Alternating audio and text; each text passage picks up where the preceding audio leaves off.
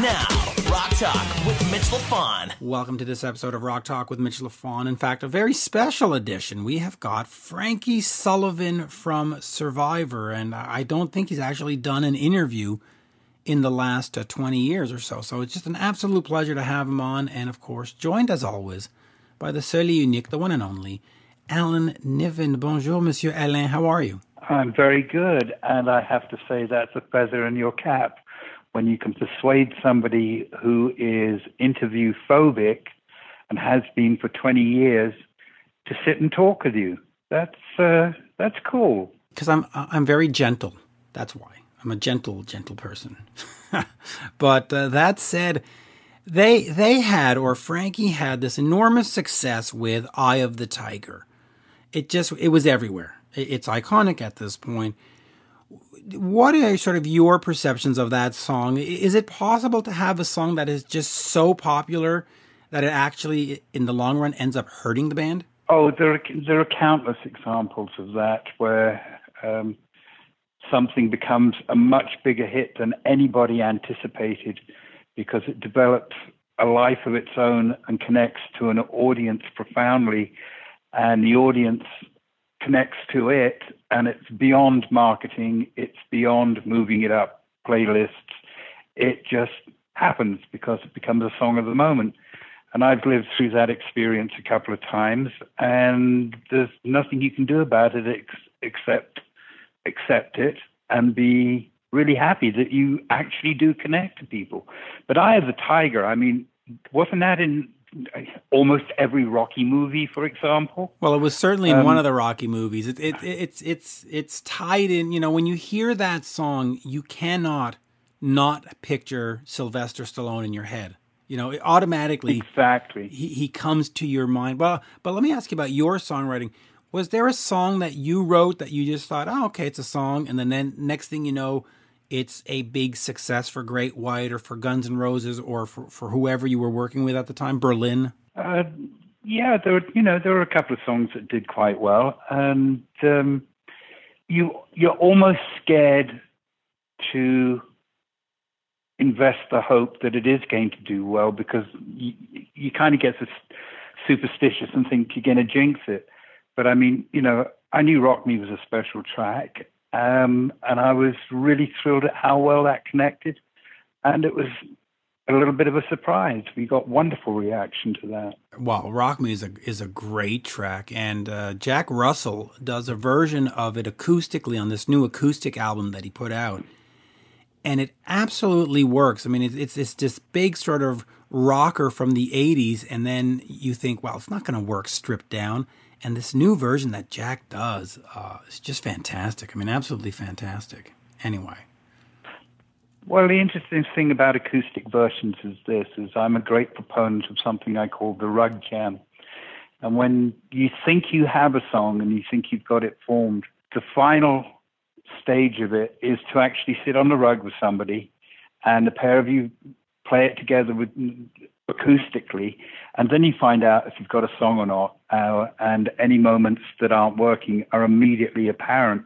So in some ways, almost everything I've ever written has had an acoustic base to it at some point. Yeah, well, on that, this interview is about an hour and 8 minutes, so I'm not going to add 20 minutes of intro to it. So what do you say we just get over to Frankie Sullivan? We'll hear all these great stories about Eye of the Tiger and the Rocky movies and the band and just all kinds of great stuff. And there is one silver lining to the COVID-19 pandemic. He actually has sat down through all these hard drives of music that he's had for the last 20 years, which he's never touched before, and said, hey, you know what? Let's see if there's some songs here that we can put out. So it has prompted him to revisit old songs, and we're going to have some new music coming soon from him. So there you go. That's a great benefit. There you go. Let's go and hear about him. Here is the one, the only, Frankie Sullivan. We are speaking with the one and only Frankie Sullivan of a Survivor. And folks, I got to tell you, this is an incredible honor because, as Frankie himself says, he doesn't do a lot of interviews. So thank you for agreeing to do one with me. Merci, as we say.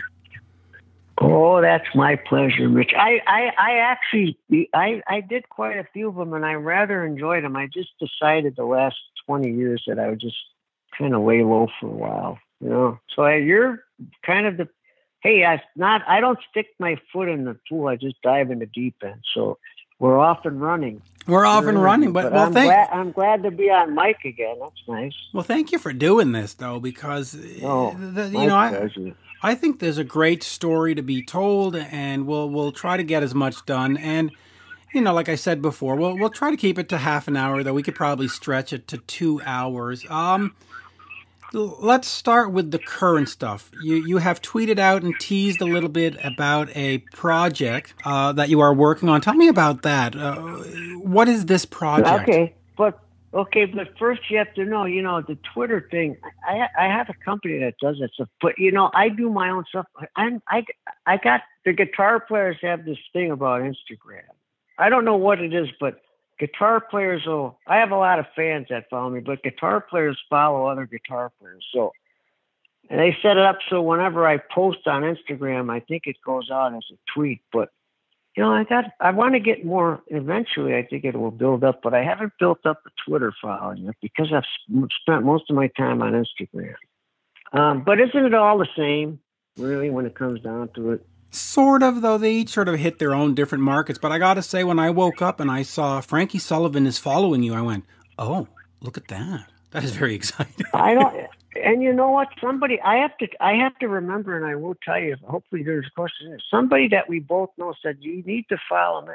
And it's a guitar player friend of mine. I have to remember who, because I think you probably know most of them. So you probably interviewed most of them, but I'll try to remember before the interview. But go ahead. I've been tweeting. Yeah, so talk to me about this project. Now, you told me that before the interview that your voice is a little hoarse because you've been writing these demos and you've been singing all night, and you're going to do this project where you're the lead vocalist. So what is this? When does it come out? What are we doing musically? Is it... Well, I have two things, and one of them, I always, we go back, so I never liked interviews where somebody said, oh, I have a secret project going on. And I don't, but one I have going on that's just going to be great. And it's not secret, it's a surprise one. The other one is me. The other one I'm working on my own. I've never, during the 80s, there were many times, because I did a lot of work behind the scenes with the band, with Survivor back then. I was active with Ron and the producers and engineers and putting songs together and sequencing records, and I did a lot of stuff behind the scenes. And there were a few times when the people at Epic would say, make a record. And I would always say, I'm in such a great band. I got, especially, Jameson's era, talk about a voice. Who else is going to sing, deliver these songs better? So I just concentrated because, it was intense because I loved to write songs, and songwriting was so much a part of that band, about half, not as much as people think, because we were also a great live rock and roll band, but it was so important. And by the time I got done writing and recording a record, I had to take a little bit of time off. Then we would go on the road, so I never really had time. But there was a couple times where Lenny Peaches, the guys that were running Epic would say, why don't you do your own project? And I would think of myself, I don't have any time. I'm a committed guy. What are the other guys going to think? You know how bands get, especially back then. I don't want any bad vibes. And I was always kind of tired because there was a lot of extracurricular work. Although I loved it, but the behind the scenes stuff, I'll put it to you this way. I worked with the most amazing producers and ended up co-producing with one of them who worked with Zeppelin and the first Bad Company record, and did Quadrophenia and spent time with Pete Townsend in a Golf Wing studio recording sounds for Tommy. And I was so lucky to end up co-producing the record. It's Ron Nevison. He's one of the best producers ever in history. So that stuff to me was always such a great learning curve. I really never had time to do much of my roots. I come from a different era. My background, with the band, I came from a totally different background. So I never really did anything on my own, but I would go work with like the Girls in Heart or Eddie Money. Eddie would have me do something sometimes, John Waite, but I really stuck with the band. So I never really did anything on my own. And then around 89 or so, after the Too Hot to Sleep record, Jim and I kept writing and writing because, I loved this. We just wrote. We wrote 5 days a week, actually. And usually from 2 to 7 so we could miss traffic. So it was always intense for me. You know what I'm saying? There's a lot of high energy and intensity that you put into what you do in songwriting. And then if you're involved with, arranging the songs, and then you get involved with the producing and the sounds and mastering a record, that's producers have hard jobs. I found that out right away. I said, I don't know if there's any glory in this.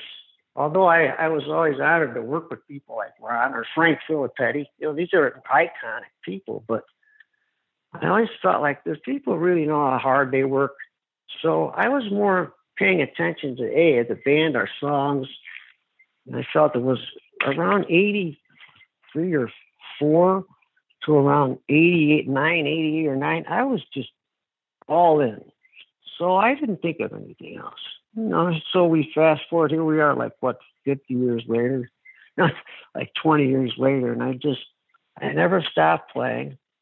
I should just shoot you a picture. I'm sitting on my master, but to get over to this Chase Lounge, you got to jump over about 50 guitar cases. They're just strewn all over the room because I still play a lot.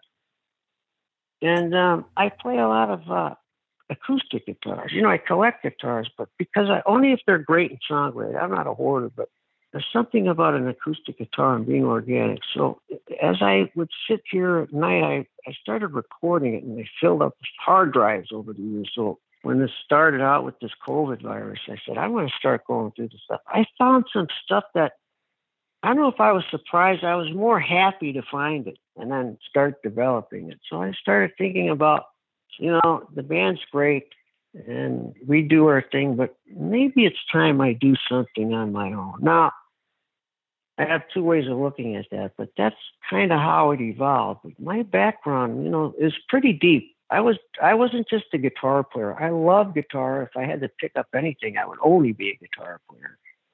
But I also was intrigued with the studios and the record producers and the engineers. I became great friends with them all because I couldn't believe how hard they worked. Really couldn't. And really to make our songs sound as good as they could, and B, how incredibly talented the record producers were. But at the end of the day, Ron Emerson once said to me, all this stuff, none of it matters because it's all about the song. And this old famous line he used to say, you can't polish a turd. And I was young when he said it to me, and I said, that's kind of a weird way of putting it because we're throwing F-bombs around by then. And I knew what he meant right away. If it doesn't have it and you don't feel it and it doesn't have the ring in the room, don't play it for me. Because whenever I'd play on something he didn't like, that's what he would say. You can't polish that one. Okay, so I would move on. So I think over these years of being quiet and introspective, and which we can get into some of that in a minute too, I think I developed a certain sense of what's best for me, away from, writing the songs that I love. I love them. I love to write songs. They're like our creations. I think it's awesome to do that. And I love to have I loved all of them, but I loved the Jameson era with every bit of my being, because he was an amazing singer. He was unbelievably good looking. The girls loved him, but beyond that, not selfishly, he was an absolute songwriter's dream, because he was not only a fantastic singer, unbelievable thick voice, could hit all the notes. You could understand every word that he sang, which I took notice to the first time we auditioned him. That's rare. A lot of times you listen to a record and go, what did he say? What did he say? There are singers, you listen and you can hear every word. That's kind of a pronunciation thing. So I was kind of really endeared to that era. And just stayed into it until, now it's been over for a while, and I've been thinking about what am I going to do with all these ideas? Because you never stop. You never stop playing. I think guitar players, maybe that's our saving grace. I mean, my idol was Jeff Beck. He came back out playing, about 10 years ago. He was even going to tour this year again. So I think guitar players never stop playing. And hopefully I'm there. I think you get good enough to where it becomes part of your daily ritual. And if you're playing a guitar, I know if I am, there's always an idea, a riff that comes up. And before I know it, I got either a cell phone, which is something I really don't like, but I got something. I still like the recording in my handheld cassette recorder, but I end up recording stuff. And before I know it's 5 or 6 hours have gone by. So that's kind of like returning to, I guess, to my heart and soul, where it really is, because I think at the same time, aren't we all kind of doing a balancing act, life, peace, you know what I mean? Free-spirited, but yet guarded enough so we don't get hurt.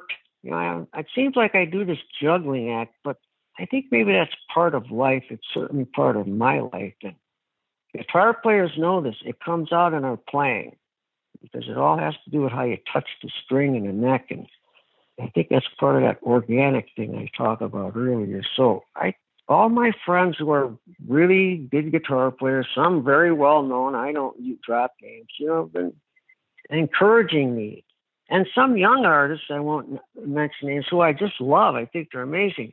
They've sent me some messages and text messages, and I'm like, this guy would be really cool to sing, blah, blah, blah song. You know what I'm saying? So I started thinking really creatively, and I came up with 2 really, really, really good ideas for projects.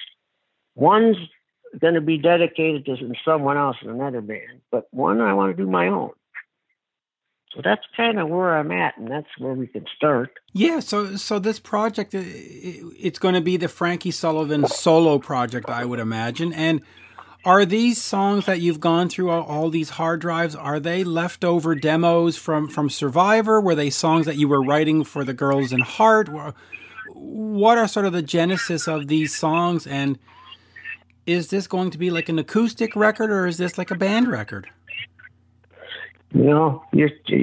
It's funny because you're hitting all the bells on all the cymbals at the same time. So you have to ask me one of those questions at a time, because that struck about 5 questions in me. I would never do a project and call it like the blah, blah, blah, my name, a solo project, the Frankie Sullivan. I would always have a band type project because I like the input. I like to surround myself, and I would do it. And I know some great ones with some great players. I like the fact that we all set up. That's the thing we didn't do enough of back in the 80s. That was a bit that I don't know that bands did enough of that. But I would always prefer to set up as a band and play in a room with great players, and we kind of all mesh and we know what we're doing. Yeah, it's going to be centered around what I do, and I'll write the songs, but I want players to have equal input as far as their parts, and good players just naturally fall into that. You know what I'm saying? That chemistry kind of creates itself. You can't script this out. It doesn't work. It's just after the amount of years that's passed, I've run into, okay, this guy's amazing. He plays B3, he plays Rhodes, so I have a list now of like the guys I would do it with. And I talked to them on, I've worked with them on it. And one of them came up with a great idea. I may even have another guitar player, or maybe 2. I don't really know yet. But I want it to be organic. I want it to be more about my roots. So I think it's more in between. I do a lot of acoustic music, but then I like rhythms and beats, but I love guitars. So there would be a lot of guitars. So you would have acoustics, but you have electrics. You'd have Telecasters. You would have Stratocasters. You'd have Les Pauls. You'd have different amps. I like different textures.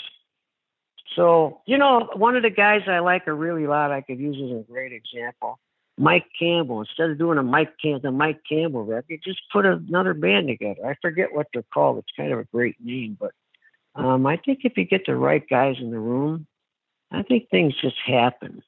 So, and then, you can I always have to make these statements. Don't ask me why. I'm not Eric Clapton, but if you take a look at the bands he puts together, they all have a huge amount of input. into what they do with his songs and how they're presented live. You know, you got Steve Gadd and Willie Weeks or Nathan East on bass. You know, you're talking, and then he had Billy Preston and then Paul Carrack. These are really talented guys. So I think that Eric never just put, okay, you're just going to be in my band. I think he wanted to be surrounded by some people that, yeah, they're all great players, but these guys have real input. They participate, like in the songs and parts, you know, like the way Paul Carrack sings.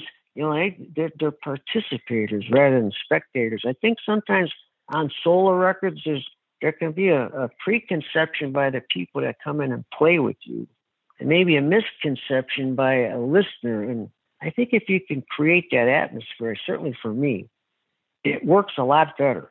And I think you get a lot more out of the other players. And I think it leads to what matters most to me, performance.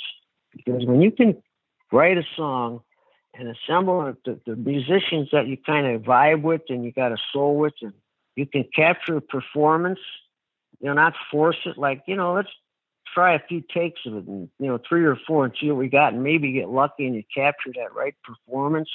That's the chemistry that I really thrive in. So when do you see this album coming out? Is this something that you're trying to get out for 2020? Or do you see it? No, I'm just working on it for 2020. You know, I don't really look at it. You know, it's funny, Mitch. I don't know. It's funny. I don't look at things and say, well, when do you want to get it out and release dates? I guess in the 80s you kind of had to, because, you know, we were on a pretty all bands were, but it was a pretty grinding schedule. You make a record, you have a month off, and you go on the road for a year and a half.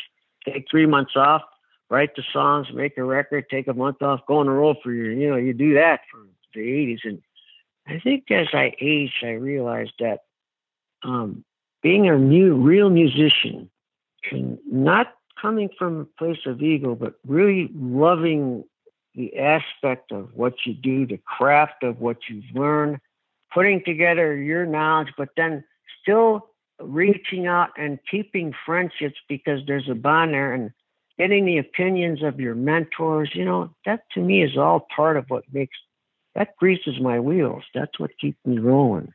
Yeah, it really does. Let me ask you let me get Eye of the Tiger out of the way, because everybody talks about that song, but let me contextualize it this way.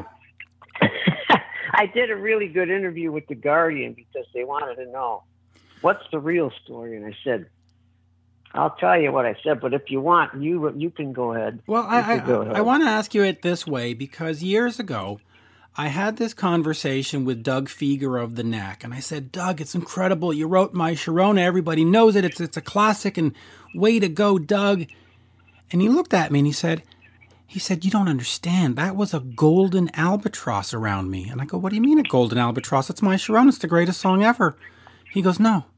He goes, yes, it bought me this house, and it bought me the pool and the cars, and it's given me all kinds of opportunities, but it essentially killed my career, because every time I'd go to the record company with a new song, they'd say, that's nice, Doug, but we don't hear another My Sharona, so go try again. And so that's how I'm going to ask you this question. Was that song so big, so iconic? You know, it's in a movie. It's in a Starbucks commercial. It's part of here. I call it the Rocky franchise. In fact, I have a contract with that. It's part of the Rocky franchise. It's huge. The Rocky franchises. You know, anything Sly does, he's just, you know him. He's just incredible. So it's huge. It's huge in a sense. But keep going. So the question is was the song so huge that at some point it had an effect on the band where you would come with a new album and a new song, and the record company would just look at you and say, that's really nice, Frankie, but we don't hear Eye of the Tiger 2. You know what? I have to tell you, this is how blessed me God, Mitch, not once. I can't tell you that. I can't even remember a hint of that ever, because that moment, that whole Eye of the Tiger, I call it moment, which, by the way, that all that stuff you read about it is bullshit. The whole thing is hyped up bullshit. That moment, the Eye of the Tiger moment, is so special that it even takes it out of the realm of what Doug struggled with. You know what I'm saying?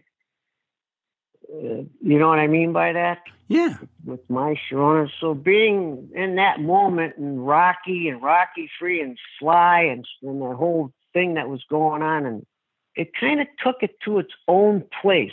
Was it huge? Yeah, it was huge, but it has such a, to this day, I always say it's got more legs than a caterpillar, but it had such an amazing effect on people, that kind of, nobody sees that coming. I would get letters from Mary Lou Retton, and I would get into fights. I got to see Sugar Ray Leonard and Tommy Hearns fight twice. I got to see all kinds of, it was a great calling card because it affected a lot of athletes, boxers that were training, a lot of people. And I think that's what took it away from just, okay, it's one of those songs. I shouldn't say one of those songs. A song like where you're talking about what Doug Feiger went through. I think being part of the Rocky franchise kept us enough away from that to where we were able to move on. And our record label never once said that to us. So I think that was kind of special too. Well, yeah, you're actually kind of blessed that they didn't sort of hit you with that. Oh, come on, write another one for us. So that's actually kind of lucky. And I'll get off of Eye of the Tiger in a second, but a lot of fans. I love that song. Oh, so do I. I love it. I love it to death. But I think the diehard fans might know, but a lot of casual fans don't necessarily realize that what they're hearing in the movie is not the same song that's on the album. One is sort of more of a demo, and the other one is a more produced version. Just sort of talk to me if that, first of all, is that true? And talk to me about how that happened where it's not the same song or the same version of the song. It is true. Well, Mitch, it's pretty simple. It's the demo. And I was always partial to the demo because I'll tell you why. It's raw. It's rough. It's, it's in your face. And I always had this concept, okay, demos, the guys aren't going to take it too seriously. Mark played his butt off on both tracks. They all delivered, but the demo was kind of like, oh, it's just, guys in bands, oh, this is just a demo. As soon as you saw just a demo on them, they do something better. So not that the demo was better, but here, Sly was ready. Okay, what's wrong with this track? What's the demo? What the fuck does that mean? Sly's like, what do you mean the demo? I want the song. That's kind of the relationship. And I was like, okay, well, there's no problem. Fine, we'll use it. Yeah, it's 4 minutes and 58 seconds, and it's the demo, but it kicks butt enough to where Stallone, Sly's like, when I said, the guys in the demo, he's like, what the hell are you talking about? Because he's a really wise, smart guy. And, I'm like, you know what? I already knew in my head, I know what he's talking about. Just use it. So we didn't have the studio version done yet, which I never understood what a studio version means. I heard that called in an interview. I said, was that we didn't have the version that we put on the record, our record title, that done. And that demo kicked butt. And by the time we put it to the film, which is a whole story in itself, it's an amazing story. I have such great memories of that. The rawness of it made it work even better. Within the context of watching the movie, the rawness, the kick drum and the bass drum, and I was doing mixing back then. So where you would have those in the mix, there was louder. Sly always wanted that boom. I want to hear that kick. I knew where he went. He wanted 4 on the floor slamming, and basically there was a lot of punch in that track. So I think in the context of, is it the demo? Well, it's a different version because it was what we cut to send to him to see if he liked the song. That's what it was. And that's exactly what he liked. And that's exactly what the man wanted in his movie. And that's what he got. Yeah, well, it wasn't. So it's true. It worked. He's a good guy. Oh, yeah. No. I think it's killer. It worked. He put me in a hot seat a few times. So. I like Raw. Yeah. I want to ask you about it's Raw. It's Raw. I want to ask you about the second, third, and fourth album. So Premonition, Eye of the Tiger, Caught in the Game. They were produced by you. Talk to me about the decision to produce your own albums, and is there sometimes a danger that you don't have a set of outside ears to say, hey, I hear this and I hear that? Like, is there a danger that sometimes... Yeah, go ahead. Mitch, that's kind of a two-pronged question, and I like it. if I had, I always say this, if I had anything to do over again, I'm going to do it the same way, because, if any of us could get a ticket back in the time, if the line's going to be pretty long. That being said, we really didn't have much of a choice because of the budget at the time. And I had learned a lot and was still learning. I always believed and always had believed. And that's why I got along so well with our record producers. I don't even think I argued with Ron or Frank Filipetti, maybe once. That having not only an ear around, but having a person like Ron Nevison or Frank Filipetti in the room with you, hands down, takes the cake. Hands down, that's the winning deck right there. So is it better? I think it's absolutely better. And here's the danger. It's not the ears.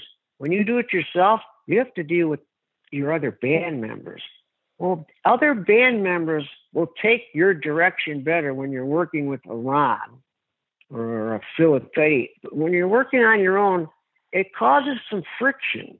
So as I, looking back on it with some perspective, I think that self-producing your own band, it works and you can do a great job, but I think that I know that it causes tension within any band. It's just too hard not to, because suddenly you're directing and, maybe somebody had a fight with their wife, or maybe it's the dog bit the guy, they don't want to hear it. You're a band member. So, it's a fine line, because you're not that separate entity that can say, why don't you go fuck yourself?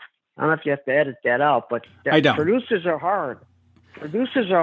And Ron was not difficult. Ron was better than difficult. He was demanding. Same with Frank Filipetti. They weren't difficult. They were demanding. Well, it's a different explanation at difficult, but it's just as heavy. So it takes a lot of the pressure off the self-produced, the guitar player and co-writer of the band, and producing it and working with the engineers. That creates tension within the band just by proxy. And I think maybe also that other guys have a bit of an attitude that you're doing it. That I think that may be natural too, now that I've aged a bit. Now that I'm aging a bit, that may be natural too. Although I always thought that stuff should be avoided.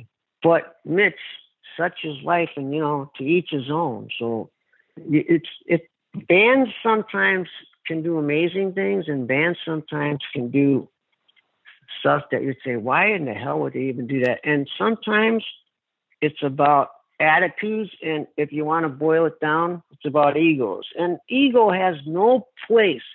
And they talk about it all the time. Oh, check the ego at the door. Check the ego at the door. That's really hard to do. I will say I was able to do it, but I worked with great producers that told me, that's essential to get performances and to get your singer to sing his best. He's got it. You got to leave that stuff outside the room. I think as a band member, it was difficult in that I also had to be in the band. So, when you're in the band, and then sometimes you have to be hard. You could play it better than that. That starts to go on. And maybe they resent that coming from you, or if it's Ron, they expect it. And he can get away with saying even worse. You know what I'm saying? So there's that dichotomy that exists. And I don't know if it's the best thing for any band member of any band to be producing the band. I don't. I look back on it, and I'm endeared, embraced, and still friends with. I feel very blessed to have worked with the producers and engineers that I've worked with, but especially the producers. Well, so all right, let me ask you about Ron Nevison, because he, of course, is, like you said, one of the greatest producers. And other than working on some Survivor albums, you went and worked with him on a couple of the Heart albums. And I'm going to throw this in because I'm a fan of Huey Lewis, but you also appear on a song called Nothing at All with Johnny Cola of Huey Lewis. So I do. I love John. I love Johnny. Me too. Well, I listen, I email Johnny every so often. He's the best. And anything Huey Lewis, I'm a fan of. So me too. Absolutely. Yeah, such a great band. But talk to me about working on those albums, on The Heart and on The Bad Animals, because those are these two albums that are very, how can I put this? They're sort of stylistically different of where Heart had come from, right? They're very slick, they're very MTV, they're very radio friendly. Well, yeah, I mean, we all know, you certainly know, Mitch, that the girls didn't like that. That's Right. not what they're all about. They're really cool. They're really cool chicks, and they're kind of free spirited and hippies. And I don't think they were particularly comfortable about getting all dolled up. And I don't think that's Nancy Wilson's ways. You know what I'm saying? And she's actually a killer guitar player, really, really good. So my experience with Ron, though, it goes back before that, Mitch. He worked. I was 22 years old. Think about this. I'm in Los Angeles, and Ron had just finished, dig this, the Baby's Head First record. That's a kick-ass record. The Head First, so he had just finished that, and I think he was working with Jimmy Page on something. And then before that, he finished the second Bad Company record. So I did some research on him, and I came to find that Ron also did UFO. Now I'm a guitar guy. Okay, Michael Schenker, Mick Rolfs, go to Jimmy Page, go down to, so I'm ready to pick this guy's brain. I just, before I even met Ron, I had some kind of attachment to him. Of course. Some vibe. And once I met him. He did early Thin Lizzy with Scott Gorham. You can't deny Scott. Oh, I love. Are you kidding me? You and I speak the same language. You can't deny him. He's awesome. He's awesome. You can't. That whole Thin Lizzy thing, to me, is still underrated. I don't care what anybody tells me. It's still underrated. Still. But yeah, he goes back to all that. So I was young when my relationship with Ron started. And, the first record, I'll get to the hard stuff, but when it comes to Ron, you should know, the first record we did with the original lineup, Gary Dennis, me and Jim and Dave, Ron, we ran up a tab of about $700,000 in 1979, 80. That's a lot of money on a record. So by 88, that would have been about a $2 million budget. You don't really need to spend that. But the reason why is because nobody in the band knew how to take direction, much less from somebody as good as Ron. So after a few months, they started bucking him. But I was young watching all this, and I'm watching these guys, they're session guys, and they're really great guys and players in the song. And I'm watching Ron, and I felt like I was like sitting on top of a lamp watching from down, because I would see this dichotomy developing where now they're not only bucking him and disagreeing with him, they're complaining to the A&R guy about it. I'm thinking, this is not going to have a good ending. So, some people say Ron got fired. Ron quit. So that hurt my feelings because he was so good. And that first record, you have no idea what that record's like, because what's on vinyl is you're missing intros. They were re-recorded with different ideas. You're missing the Ron Nevison drum sound. This guy had just done Zeppelin. He was famous for, he said, I got hired for the drum sound. Take my name off that piece of shit, when I asked him if he wanted to leave his name on the record. They muted his room mics. A lot of bad stuff went on. So I watched this kind of thing going down. I was not part of it. I didn't like it, and it ended up bad. 7 months later, Ron's gone. Okay. So the record was up in Vancouver, getting mixed, and those guys all turned out to be amazing. Bruce Fairburn, God bless him, he's no longer with us, but he's a legend. And then, of course, you got Bob Rock. He was the engineer, and look at what he's done. And then Mike Frazier was the assistant, who was turned out to be superb. So you got all these talented guys. At that place and time, they were in the room with one member from the band, and they did things that I swear you should have never been done. And to this day, I was too young. To this day, if I had it to do over, that's the one thing I would stop. I think that's where youth, had a hold on me, meaning I didn't really know what to do. I felt this is really not a good situation. This guy's a brilliant guy. Okay, these guys, now granted, you got to look at my other band members. Those guys they were listening to like Chase and Blood, Sweat, and Tears. I'm listening to Zeppelin, UFO, Deep Purple, They don't know that music, so I could sense, okay, this is a different thing. But Ron knew something else besides getting great sounds. Ron knew creativity, and more than that, Ron knows good songs. And Ron knows if a song can be great and if he can make it great. And that kind of went away.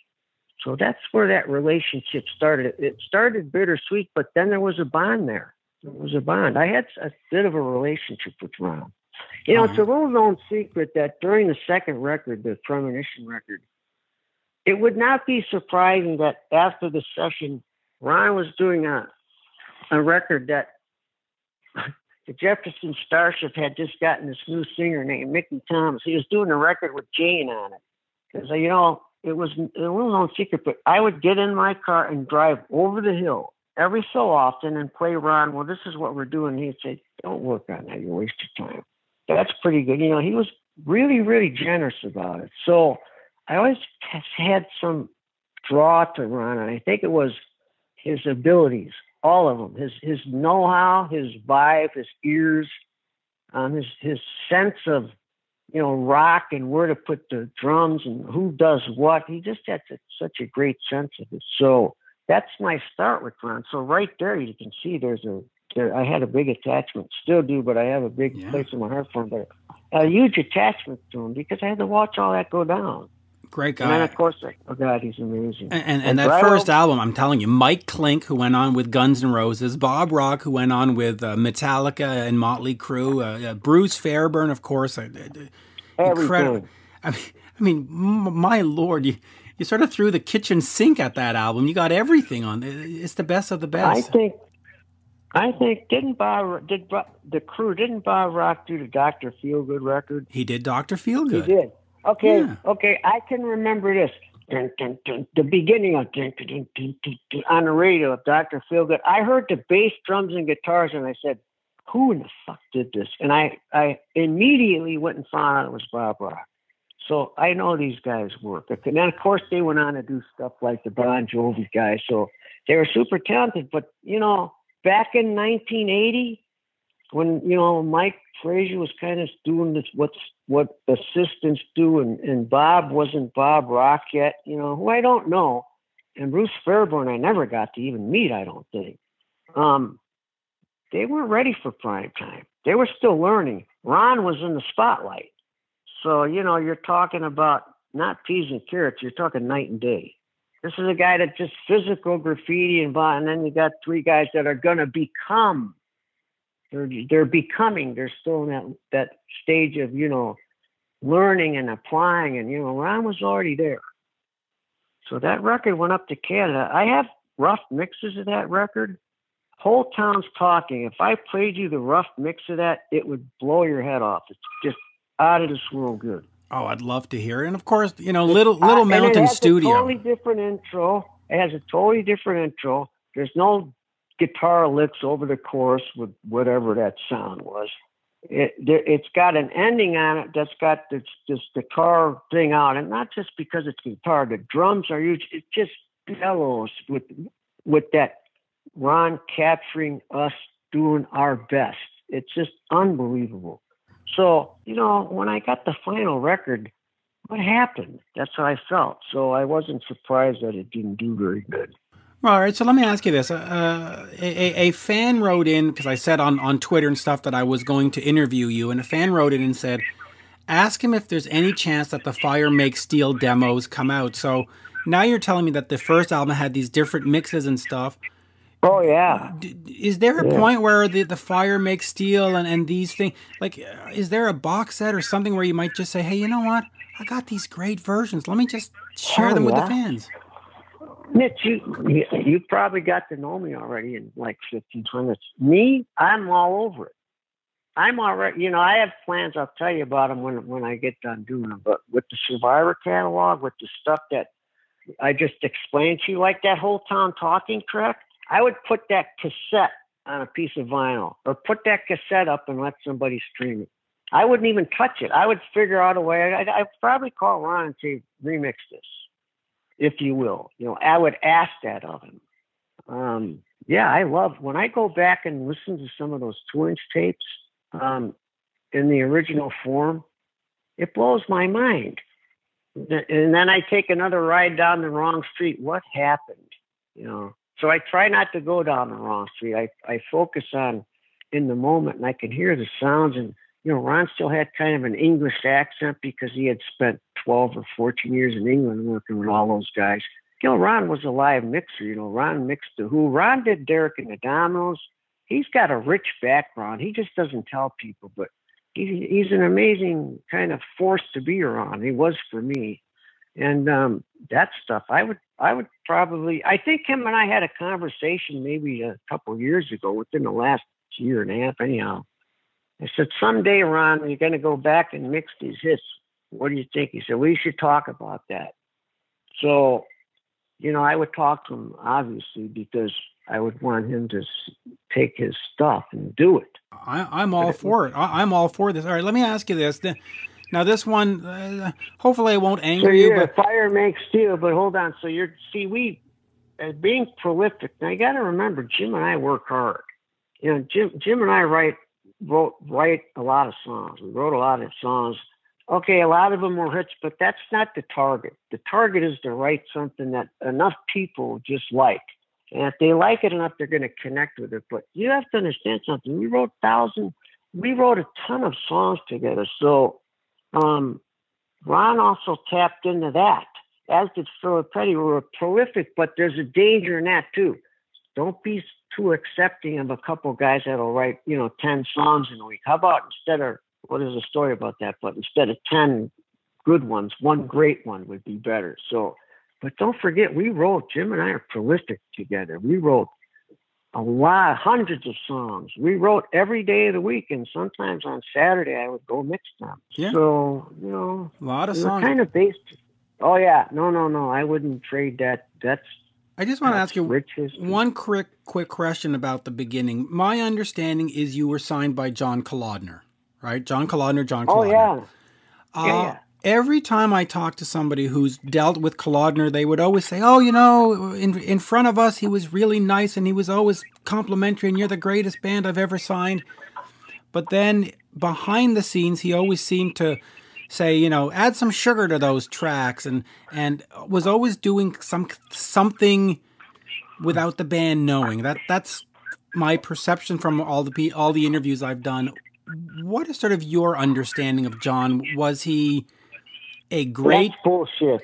Okay, that's all bullshit. Okay, John is actually a big-hearted guy. Great, because of many reasons. But here's the one that matters most to you and me.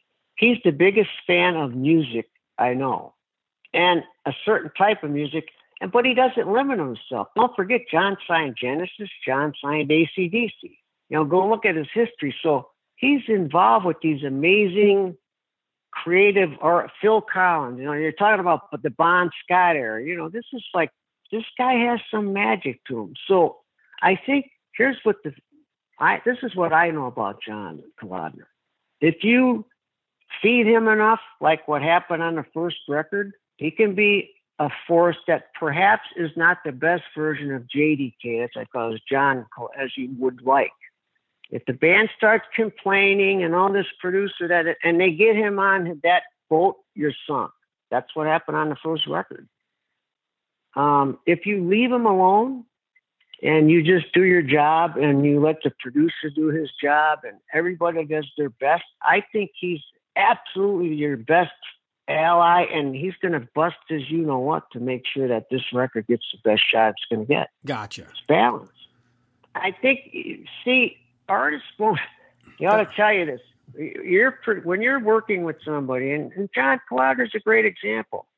If you're going to go complaining to them, this guy and this is too loud, and that's too loud, you start putting those ideas out there in anybody's ears, and maybe they're going to start paying attention to a cymbal bell more than they should and say, that cymbal bell's a little loud. Well, maybe it is, but does anybody know that and can't get enough of your love during the guitar solo, a crash cymbal actually falls over? Because I can point it out to you, and every time you'll hear the song now, you'll say, I can't believe I never heard that before. Nobody knows it. So I think if you leave John B. Kalodner, I love him. He's a great asset because he'll get on you. He'll get on you. But when he believes in you, he'll call somebody and he'll say, I think he's a genius. He'll go that far. That's a guy putting a lot of belief in you. So I never had that meddling part of him. I had the part where, boy, if guys start complaining about producers and whining and all that, and John gets an ear of that and starts listening, it's the producer, everybody ends up not happy. And then the end product, nobody's happy. That's just the evolution of it. Right. All right. So that's fair enough. Let me just ask you this. You've had Dave Bickler, you've had Robin McCauley, and of course, Jimmy Jamison. Robin. Yeah. Robin, yeah. Talk to me about Killer. some of these lineup changes and bringing in new singers. Because I remember I turned on Dancing with the Stars and I see Survivor there with Robin McCauley, and I'm like, Yeah. oh, look at that. That's kind of cool. He's a great singer, man. Yeah. There ain't a better. Yeah. And I'm going to tell you something else. This guy can write. This guy can hit all the notes. This guy can actually hear. I don't know, there's something fizzy on my voice. This guy is tuned in. And this guy can sing pop songs. He's very talented. He's a killer singer and a killer writer. Yeah. I forget I did his record before he was in the band, I think in 94. Business as Usual, I think it was called. Robin and I worked together for about 6 months. And I was blown away at his songwriting, his lyrics writing, and he was quick. His lyrics, his singing abilities, his enthusiasm, how much he embraced what I did. So, I think Robin was terrific. I haven't seen him in years, but I'm telling you, he's a great singer and he's a great contributor. He's no spectator. He will not sit in the room and spectate. He's a contributor. He acts. He's talented and he uses his talents. Well, in fact, he with a new band called Black Swan released an album earlier in 2020 called Shake the World. It is a fantastic album. I didn't know that. Yeah. Well, I didn't even know that. I didn't really know. Jeff, who plays bass? So Jeff Pilson, who's in Dawkин and Foreigner. I was gonna say Pilson. No, I know who Jeff is. Okay. Yeah, that's Robin's been friends with him since we were doing demos on that Business as Usual record. He would say Pilson loves his background vocals. He told me to tell you, and I never really know. I met him, but I don't know Jeff Pilson. They would send me a little thing compliments. So Pilson on bass. Who played drums? Who was the drummer on that band? You know what? I'm gonna look it up real quick here. Is it what's his name who played with Foreigner and then Scorps for Kotak? Is it James? No, I have the entire lineup in front of me. So it's Jeff Pilson, Robin McCauley, Reb Beach of Winger Whitesnake. No, I love him. He's the nicest guy. And the drummer is Matt Starr, who came in for Mr. Big and also drums with Ace Frehley. He's a great drummer. It is a great album. It really is one of the better albums of 2020. So if you haven't heard it, take 5 minutes and just go check it out. It's good. It's real good. Oh, I bet it. Listen, you put I know enough about the people in that combination to say, I got to hear that because it's great. I do. Oh yeah. So we it was Robin. It was Jeff Pilson. The drummer I don't know. Matt Starr and Reb Beach. Yeah. Reb Beach is just he's such a forget his unbelievable guitar playing and okay if people want to go fast he'll go faster than everybody else but Jeff Beck's my idol so there's night and day but he's one of the nicest people I think I've ever met is Reb Beach so I could see that being something I would go listen to when we're done. I'm surprised I hadn't heard about it. Oh, yeah. And just real quick, by the way, I want to, because we're almost at an hour, so I just want to tell the fans real quick. If you follow Frankie Sullivan Official on Instagram, you post some of the greatest pictures of these classic guitars that would make most collectors' mouth water. That's just it's a fun follow. I have to say, it really is just fun to follow and see those classic guitars. In fact, here, let me. I'm going to look at it right now. Which ones do we have today? I don't know. Did I put any up today? I don't know if I had. I put a couple nice ones yesterday. Yesterday, or whatever you put the 1956 ES350 TN. Yeah, They made 6 of those. That's one of my favorite. That's a guitar Clapton, not B one, but he played that type of guitar in the Hail Hail Rock and Roll movie. It's so rare he took it home with him. So there's one. So I have the other one. So there's 4 more they ever made. Wow. Who knows if they're in working condition? Or yeah, they might have been destroyed or burnt in a fire, or who knows. All right, since we've gone along, I will finish with this. Back to this fan Lance Rushing, who wrote. He says, "Can you please ask Frankie if he is ever going to have an autobiography come out?" I tell you what, I'm taken aback by, Mitch. If you knew how many people said that to me, you would be astounded. It kind of blows my mind. Everybody always, either fans or friends or even Instagram or or Stallone, or their cousin. Any somebody says you have to write a book, because I have this photographic memory. I don't have a memory that's based in me. I think my memory is based in like reality, and I do. I have a photographic memory. I can remember everything, probably back to the age of 7. So everybody, when I talk to them, I don't know how you go about doing that, to be honest with you. Well, there's different ways. I mean, I have a friend, Greg Renoff, who does these Van Halen books, and he just did a Ted Templeman book, and he interviewed Ted. Oh, one of the best. I love Ted. The best. And this book that Greg put out, it's almost 500 pages, but essentially he just interviewed Ted for hours upon hours, 10, 20, 30 hours, and then called all those stories into a book. So maybe that's the way you do it. You find a writer and you tell him the stories and let him do the heavy lifting. Yeah, he's a good writer. He's a good guy. He's a good one. I know that name that you mentioned.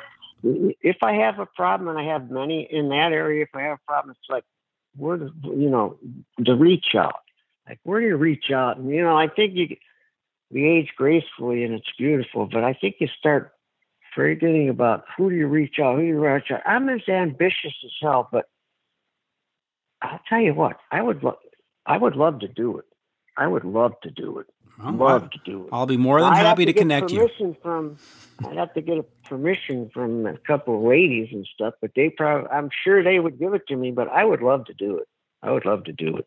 Oh, well, hey, There's so much of this history that I have to share, and, I'm connected with so many people. It's no secret.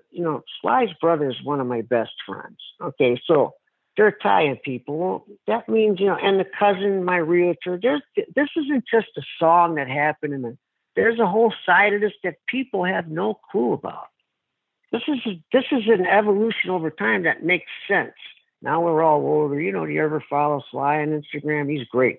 Now those guys in Arnold, they're older, but for me, there's been a development that's from that whole Eye of the Tiger thing, that it's just not just about the songs. I'm friends with people now. And, his brother, I'm endeared to. We are like brothers. I love Frank. Frank's great. He's great. About 20 years ago, somewhere around the 2000s, Frank started calling me because he had an album or something coming out. And for a little period there, for a few months, we would talk on the phone like once a week, and I kind of missed that, actually. I wish I could reach back out, but anyway, I will finish. I'm sure you can. Yeah, I'll finish on this. Yeah. This is one of the greatest moments of what do you want to call it, Americana or pop culture. But yeah, that's cool. That's good enough. But you did this Starbucks Eye of the Glen. I call it the Eye of the Glen Starbucks so commercial. Do I. Yeah. That is such a funny commercial. It is so great. I put it up on my Twitter this afternoon for folks who may have forgotten about it. But any interesting story about putting that together and actually rewriting the entire song so that it's not Eye of the Tiger, but really Eye of the Glen? It was I could tell you the week was kind of an odd week, because that week I did something for Joe Isuzu too. So it was kind of like, this is super cool. And then, when Starbucks comes here and then you end up with a lifetime Starbucks card, that's kind of fun, because when you go to the Starbucks counter, I drink bulletproof coffee. Nobody needs it. But when I go to the Starbucks counter, when I travel, I hit in my card. It always raises an eyebrow. But it was such a fun idea, and they're such a great company, and one of my attorney, who actually this band always loved, he went on to run Bucks record label, but in the interim, he kind of put that together. They reached out to us, and so I kind of rewrote the lyrics, and I had Phil, our engineer, come out to California, and we cut it. And everybody was having a really good time. We knew it was going to be fun, and okay, is this just another kind of commercial where I don't want them to use Tiger, or we're going to use it if we can kind of manage it? I always looked at that song like, this is important to Sly, man. I don't want this on a, no offense, a Doritos commercial. They're good, but I don't want, I never wanted to see that. So I was kind of listen, our John Barrick, I'm going to tell you, I was very picky about that song, who used it. I think the Starbucks thing was just meant to be, and it was so much fun. By the time we got done with it took only about a day or two. They said, we want to make a TV commercial. We need a band. Do you guys want to do it? I thought it was great because it was like slapstick almost. We're pushing the stage and the drums down the street. It was great fun. It was great fun. They were great to do it for. I think we all did it. The band, the Starbucks people, they were serious as hell. We were having a blast, but I think at a certain level, we all did it because it was fun. It was different for them, and it was different for us, but I think that difference made it a lot of fun. Yeah. Like the shower scene, like somebody shaving and someone was standing close in the shower. In one bathroom, you got the whole band, a couple of cameramen. I can remember thinking, I don't know, can there be more fun than this at this moment? Stuff like that is really cool. That stuff is really, really cool. So that's how that evolved. We finished the lyrics Jane was saying it, and then they said, well, we need a band. We came up with this concept. Would you guys, we'll do it. Sure. It was great fun. They just were, they're a super company to work with. They were super creative, and it was fun. It won some couple awards, I don't really pay attention to, but it was fun. A lot of fun. And I think people pick up on fun. Good times. Well, I certainly do. And I think if you look at your music, it's very fun. You look at the singles, it's very fun. Then you look at this commercial, and it's very fun. And this interview, by the way, has been fun. Now, we're at an hour, so I will say merci, monsieur, as we say here in Montreal. And maybe at some point we can do a part 2. That'd be great. You need to do like you need to do like a whole series, because you just got like the tip of the iceberg. I always felt like everybody tells me, you got all that Survivor history. I said, I have it all in my head. And I can remember all of it.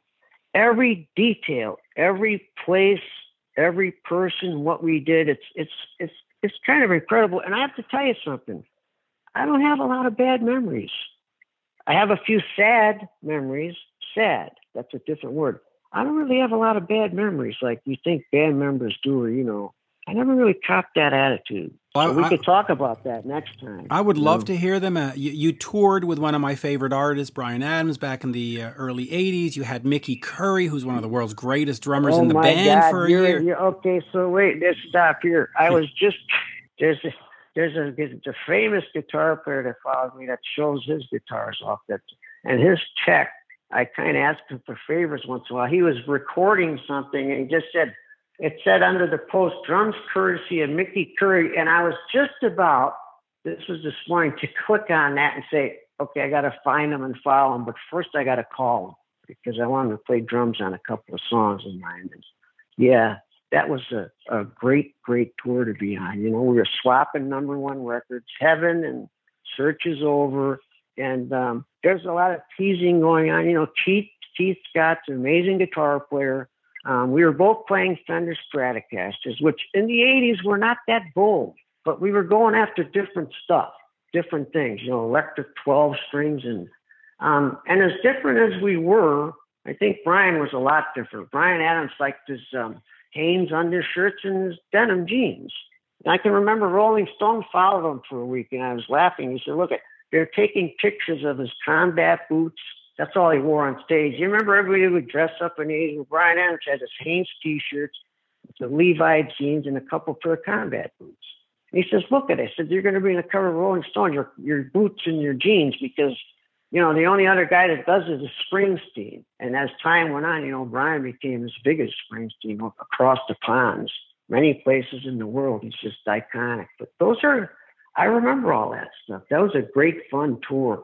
I hitched a ride with those guys on the plane. I was famous for that. Kevin Cronin, too, because his folks lived in Oak Lawn, which is close to my parents. And when we would tour at REO, he would say, hey, yeah, I'll take it. I'll hitch a ride. Have your bags in the hallway at noon, blah, blah, blah, pick them up. So I've been known to ditch you guys out, ride with the other bands and hang and have a good time. I'm really endeared to my history and my career. And if I have any problem, I can't get over how much I love music.